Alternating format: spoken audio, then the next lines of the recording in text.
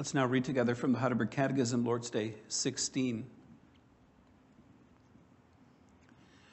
Why was it necessary for Christ to humble himself even unto death?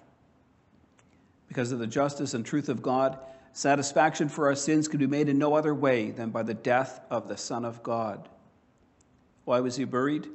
His burial testified that he had really died. Since Christ has died for us, why do we still have to die?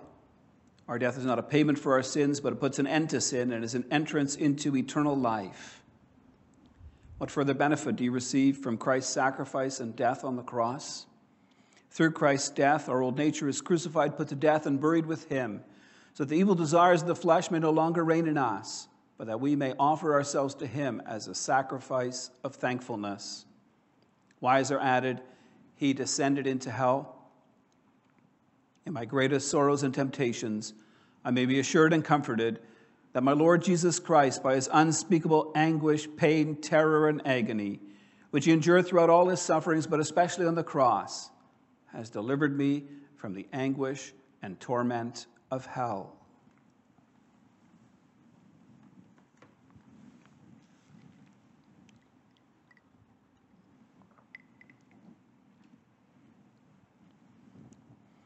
Beloved congregation of our Lord Jesus Christ, abandonment is a terrible thing. To be abandoned means to be left alone. Implicit in this is some kind of rejection. It involves being forsaken by one whom you would expect to love and care for you. There are situations where a mother abandons a child at birth because she feels like she cannot care for him. There are times when parents live in such abject poverty that they abandon children because they cannot feed them. These are situations where someone is left behind with no one to care for him or her. Such rejection does not just happen to children left behind by parents. Other situations can arise in life where people feel forsaken. It can happen to a child in a family whose needs get neglected. It can happen to a student in a class who gets picked on. It can happen to a family in the congregation that gets left alone in the midst of their troubles and sorrows. Abandonment is a terrible thing. Few of us realize what it actually means to be cut off from the love and the support of those around us. This afternoon we continue the Catechism's dealing with the works of our Lord Jesus Christ. We focus on what it means that Christ died, was buried, and descended into hell. We'll see how the Father rejected his Son. How Christ was forsaken in a way that we cannot even begin to imagine. How he suffered unspeakable anguish, pain, terror, and agony. Christ did this for us, to save us from the anguish and torment of hell. I preach to you the Word of God under the following theme. Christ was forsaken by God, that we might never more be forsaken by him. We'll see why God forsook Christ and why God will never forsake us. It is striking to note the place of Christ's descent into hell in the Apostles' Creed. We confess that Christ suffered under Pontius Pilate, was crucified, dead, and buried. He descended into hell. On the third day, he arose from the dead. He ascended into heaven. When reading through the Apostles' Creed, it appears to give the events of Christ's life in a chronological order. First, Christ suffered, was crucified, dead, and buried. Then he descended into hell, and on the third day, he arose again and later ascended into heaven. From a surface reading of the Apostles' Creed, it's easy to conclude that between Christ's death and resurrection, our Lord spent some time in hell, the place of eternal punishment. So did our Lord actually descend into hell between the time of his death and resurrection? Some theologians suggest that this is the case. We know that after his death, Christ's body was placed into a tomb. It's proof that Christ truly died. But what happened to his soul, his spirit? Did it go to hell? Did he go to that place described in the Bible as a lake of fire, the place of blackest darkness, the place of eternal torment for those who hate God? That is not what our catechism teaches. Question and answer 37 teaches us about the time of Christ's suffering. It notes that during all the time he lived on earth, but especially at the end, Christ bore in body and soul the wrath of God against the sin of the whole human race. Question and answer 44 explains Christ's descent into hell as his unspeakable anguish, pain, terror, and agony, which he endured throughout all his sufferings, but especially on the cross. Our catechism definitely does not support the idea of a literal descent by Christ into hell. But what does the Bible teach? Does it support the idea of a literal descent by Christ into hell during the 3 days between his death and resurrection? The words spoken by Christ on the cross oppose this. Think about the words that Jesus spoke to the repentant criminal crucified beside him. Jesus said to him, "I tell you the truth, today you will be with me in paradise." Today, Jesus said, not 3 days from now, today. Because Jesus expected that after his suffering on the cross was finished, the Father would accept the Spirit of his Son into heaven to be with him. There's another word of Christ spoken on the cross that demonstrates that Christ did not descend into hell between his death and resurrection. At the end of the 3 hours of darkness, Jesus said, "It is finished."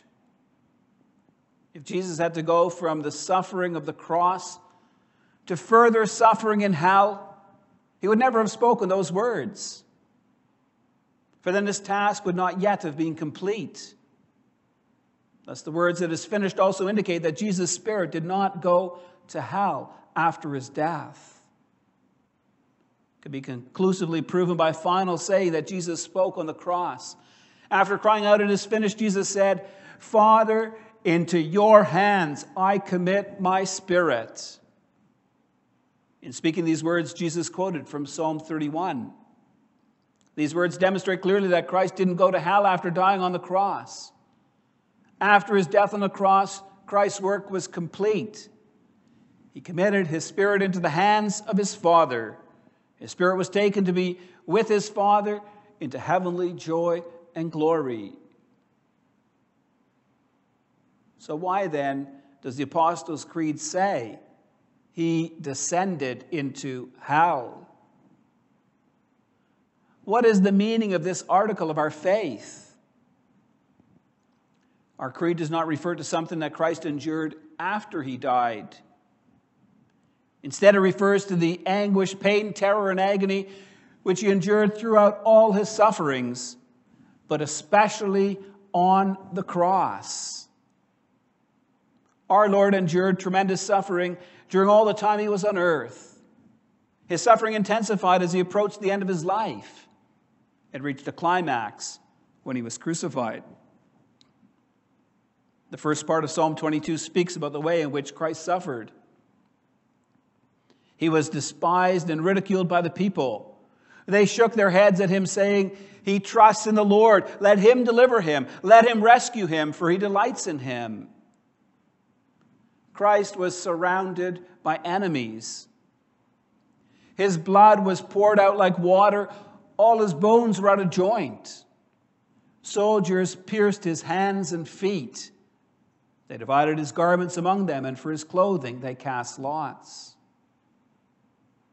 For us, beloved, it's impossible to understand the depths of Christ's suffering. For Christ, the deepest sorrow was not the rejection of the people whom he had loved with all his heart. For him, the worst thing was not the physical pain of crucifixion, although it would have been excruciating. The deepest sufferings our Lord underwent came from the rejection of his Father in heaven. During all the time that he lived on earth, Christ had lived in close communion with his Father. He went to the Father in prayer repeatedly, seeking strength for his daily tasks. He knew that he could depend on the Father's love and care for everything he needed. Yet while he was on the cross, Christ was forsaken by God. We cannot even begin to imagine what that would have been like for our Savior. The cry of God's people throughout the ages has been, "Forsake us not, O God." Many of the Psalms plead with God not to forsake his people, and God never did. Sometimes we feel forsaken. Sometimes we speak of being forsaken, but this abandonment is never entirely real. For God does not thrust us aside. He doesn't turn his back on us. He doesn't close the door to us. But for Christ, this was different. For God withdrew himself and all his gifts from Christ. The close communion Christ had with the Father was broken. The grace of the Holy Spirit was withdrawn from Christ. There were no angels to support Christ in the agony of his suffering. Our Lord was completely abandoned by his heavenly Father. It happened while Christ hung on the cross. The fact that God withdrew himself and all his gifts from Christ is symbolized by the darkness that God brought on the land from the 6th to the 9th hour. In the Bible, darkness is associated with the work of the devil. God sent the torments of hell against Christ. We pray, lead us not into temptation, but deliver us from the evil one.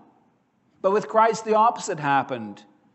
God delivered him into the hands of the evil one. Psalm 22 speaks about this. It speaks of how God allowed his Son to be attacked. We know that in the early Christian church, Christians were made sport of in the Roman arenas. They were set in the midst of the arena, and then wild animals were released. These animals attacked and devoured our brothers and sisters, martyrs for the faith. That's the kind of thing pictured in Psalm 22.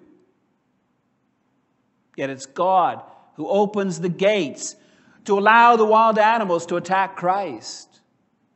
Psalm 22 mentions he's surrounded by bulls, wild oxen, dogs, and lions. God released the dragon, that ancient serpent. He gave Christ over into the power of Satan. Words cannot describe to us the tremendous suffering of our Savior. He suffered hellish agony. He suffered under the most severe satanic attack imaginable. Not just physically, but especially spiritually. Yet for Jesus, what Satan did was not even the worst thing. Christ's deepest sorrow came from the rejection, the abandonment of his heavenly Father. After 3 hours of darkness, Christ does not quote the part of Psalm 22, referring to the attack of bulls, wild oxen, dogs, or lions. Instead, he cries out, my God, why have you forsaken me?" Beloved, do you know what hell is? There is no doubt that hell is a place in God's universe. Unlike some of the mainstream churches, we believe in the reality of hell. The Lord Jesus warned us about hell. He said it was a place of unquenchable fire. Hell is also referred to as the outer darkness, the bottomless pit, the lake of burning sulfur, and the second death. The Bible uses different images to describe hell. The images are powerful. They are fear-inspiring. But the worst thing about hell is not the fire or the darkness. The worst thing about hell is being forsaken by God. While living on this earth, God shows his goodness to the righteous and to evildoers alike. but all God's goodness, all God's grace are withdrawn from those who enter hell. The most frightening thing about hell is being left for eternity to yourself. The person who wanted nothing to do with God gets his wish. He's left to his own devices forevermore. Beloved, can you ever remember being lost as a young child? That panic, that feeling of abandonment, the idea you might never see your parents again. Amplify that feeling infinitely, and you may get a glimmer of what it means to be forsaken by God. Hell is being cut off from God forevermore. It means that God turns his face away from us, that his goodness, mercy, love, grace, and faithfulness are withheld forevermore. Christ suffered God-forsakenness. He suffered under the wrath of God against the sin of the whole human race. Christ had to undergo this suffering in order to bear our punishment. He underwent hellish agony for you and for me. That's the good news of the gospel, beloved. That Christ suffered and died in our place as our substitute.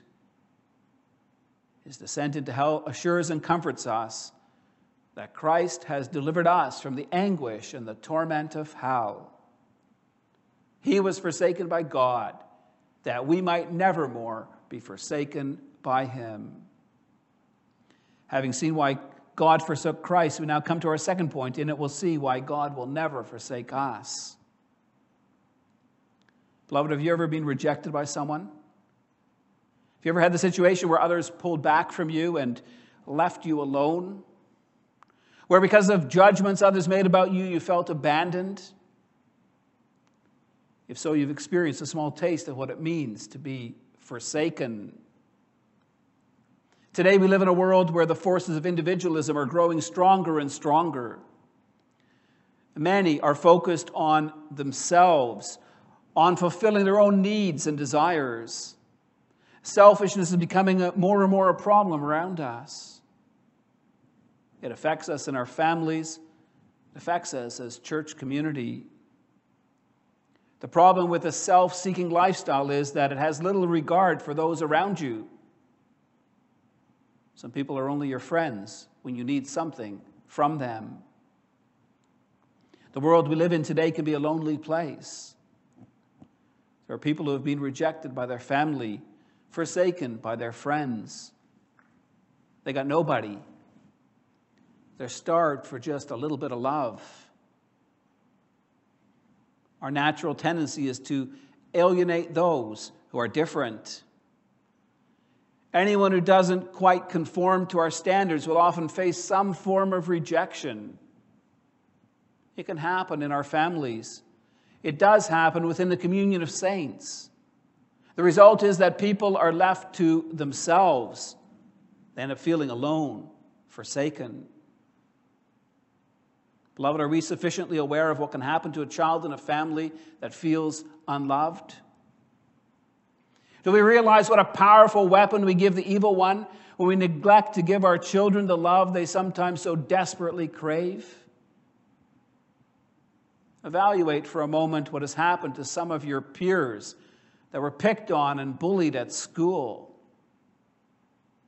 Could it be that they left God and his church because of the rejection and the alienation that they suffered? In Psalm 31, we see how David cries out in the midst of his alienation. He speaks about how, because of his adversaries, he has become a reproach to his neighbors. David says, I'm an object of dread to my acquaintances. Those who see me in the street flee from me. Just imagine the hurt of seeing someone you know, of a friend seeing you and then turning away because they don't want to speak with you. David's despised, rejected, forsaken because of the nasty things people are saying about him. In the midst of his distress, David calls upon the Lord. He prays, make your face shine on your servant. Save me in your steadfast love. O Lord, let me not be put to shame, for I call upon you. Let the wicked be put to shame. Let them go silently to Sheol. Let the lying lips be mute, which speak insolently against the righteous in pride and contempt. We see David pleads with the Lord for deliverance. He asks the Lord to shut the mouths of all who slander him. Both Psalms 22 and 31 indicate there was a time when David felt cut off from God. We often interpret Psalm 22 as a messianic psalm, and we apply it to Christ. And while that's correct, we need to understand that this psalm was in the first place written by David, and that it applied to him. He was the first to cry out, my God, why have you forsaken me? And similarly in Psalm 31, verse 22, David said to the Lord, I am cut off from your sight. Beloved, we need to realize that this is often how people feel when rejected and cut off by their fellow man. They feel rejected and forsaken by God. God often uses people to communicate his love and his care for his people. God uses us as his instruments to provide for the poor, the sick, the lonely, all those who bear heavy burdens. In this, we see the awesome responsibility we've been given in the command to love one another as Christ first loved us. In the Christian church, no one should suffer rejection. No one should be forsaken. Christ has suffered that on our behalf. Christ suffered unspeakable anguish, pain, terror, and agony, and thereby he has delivered us from the anguish and torment of hell. He was forsaken by God that we might never more be forsaken by him. Like David did and like the Lord Jesus Christ did, we can commit our spirit into the hands of our Heavenly Father. As our rock, as our fortress, the Lord will never forsake us. Beloved, never believe that if Satan tries to sell the lie that you are all alone, that nobody cares about you. Most of the time, it's not true about your fellow man. Some misunderstanding or miscommunication may have led to a breakdown in your relationship with a family member or friend.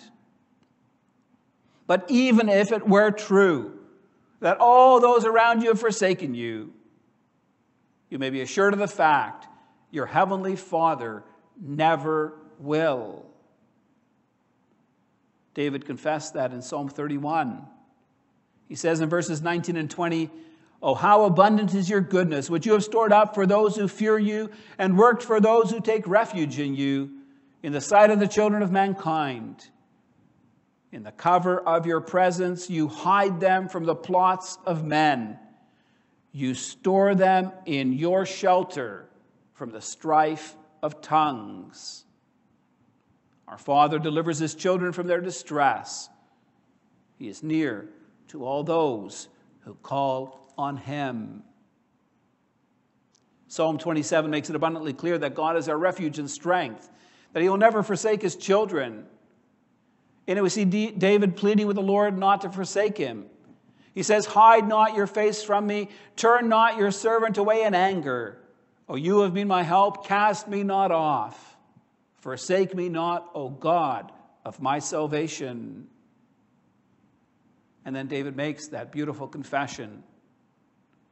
"When my father and my mother forsake me, then the Lord will take care of me." Why would God do that? Because God, through Christ, is our Father, and we are his children. God's love for us is so great, he sent his only Son into this world to suffer and die for us, to redeem us from sin and Satan, from death and hell. And so we may be assured and comforted. In this world, we may hear of tragedies like parents abandoning their children. In this world, we may suffer heartbreak, being rejected or forsaken by a close friend or relative. But one thing remains certain: God's love is everlasting. He will not forsake the work of his hands. And now, beloved, what is your response to the steadfast love and tender mercies of your God? Do you rejoice in the grace of God your Savior? Our Father has shown forth his love toward us in forsaking his beloved Son, that we might never more be forsaken by him. In response, let us praise God.